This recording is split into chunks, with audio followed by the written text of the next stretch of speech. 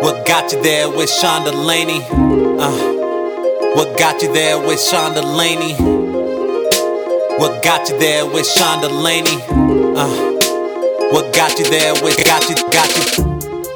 Today, Sean is bringing you a quick hit solo episode on uncovering your competitive advantage, how to discover what your unique abilities are, how to leverage them to distinguish yourself, and how to keep your own unique skill set flywheel going.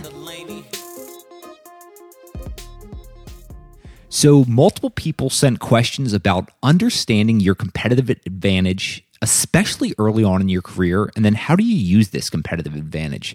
So today I'll discuss the importance of having your own competitive advantage, how to discover what your unique abilities are, how to leverage them to distinguish yourself, and how to keep your own unique skill set flywheel going. So early on in your career, it's essential to figure out what you're excellent at. Everyone has a unique skill set and ability that can become unique to them. Not everyone is a genius marketer or management expert, and that's fine. It's about discovering your own abilities. Identify what your competitive advantage is and double down on it. When you're able to leverage your skill early on, you can develop exponential growth in that skill, and that allows for differentiation in a competitive market. We can all think of these colleagues who show up and do their job, but are just average, and they don't stand out. These people, they're dispensable and will never create valuable impact for the company they work for. You want your work to be unique, to stand out, to make yourself indispensable. To quote Steve Martin, you want to be so good they can't ignore you. This isn't only for people working in a corporate structure. This is for the creative, the artist, the solo entrepreneur. You want to be assessing your potential through this lens. When you find your superpower that differentiates you, that's when you start creating work that truly matters. Don't think you need a crazy high IQ to have a competitive advantage. Your advantage could just be understanding a particular neighborhood better than any other realtor in town, or the ability to discover and cultivate talented people. Maybe it's understanding distressed debt financing better than anyone. And one of the ones I've seen is people who are more resourceful than others and find unique ways to leverage their resourcefulness. There are thousands of unique competitive advantages out there. It doesn't need to be complicated to work. So how do we go about identifying our competitive advantage? Well, people spend too much time doing and not enough time thinking about what to do. This was a trap I fell into early in my career. I didn't give myself enough free space and time to think, to work ideas out in my head and start uncovering what made me tick, what I did well, where my faults were, and how I could improve. If you're like me, you have multiple desires and you want to do a dozen different things at once. It's vital that we become clear on which one of these things we care about and what is going to receive our time. When you found a large block of uninterrupted time, sit down and ask yourself these questions. What do you love doing that others would consider work? What am I curious about? What holds my attention? What fascinates me? What do I want to know more about?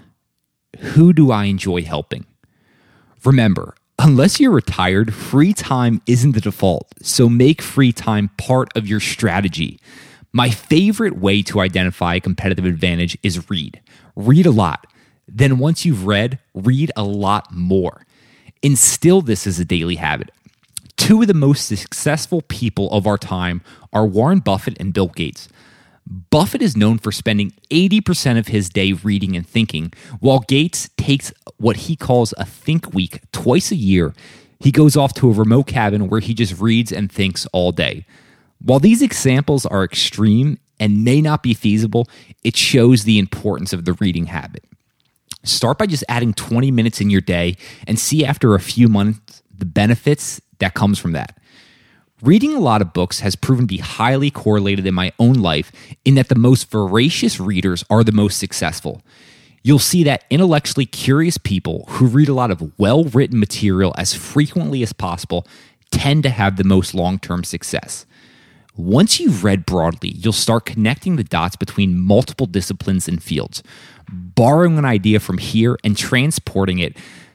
There is a skill set that is hugely valuable. In fact, I think my ability to connect the dots in different domains is my most valuable asset. Some of the best ideas and times I've identified my unique skills are when I read biographies. By studying some of the greats across different domains, you start to understand what resonates with you and how people have used skills similar to yours to differentiate themselves. I'll do another episode on reading, but for now, just start reading what interests you, and this will get the habit going.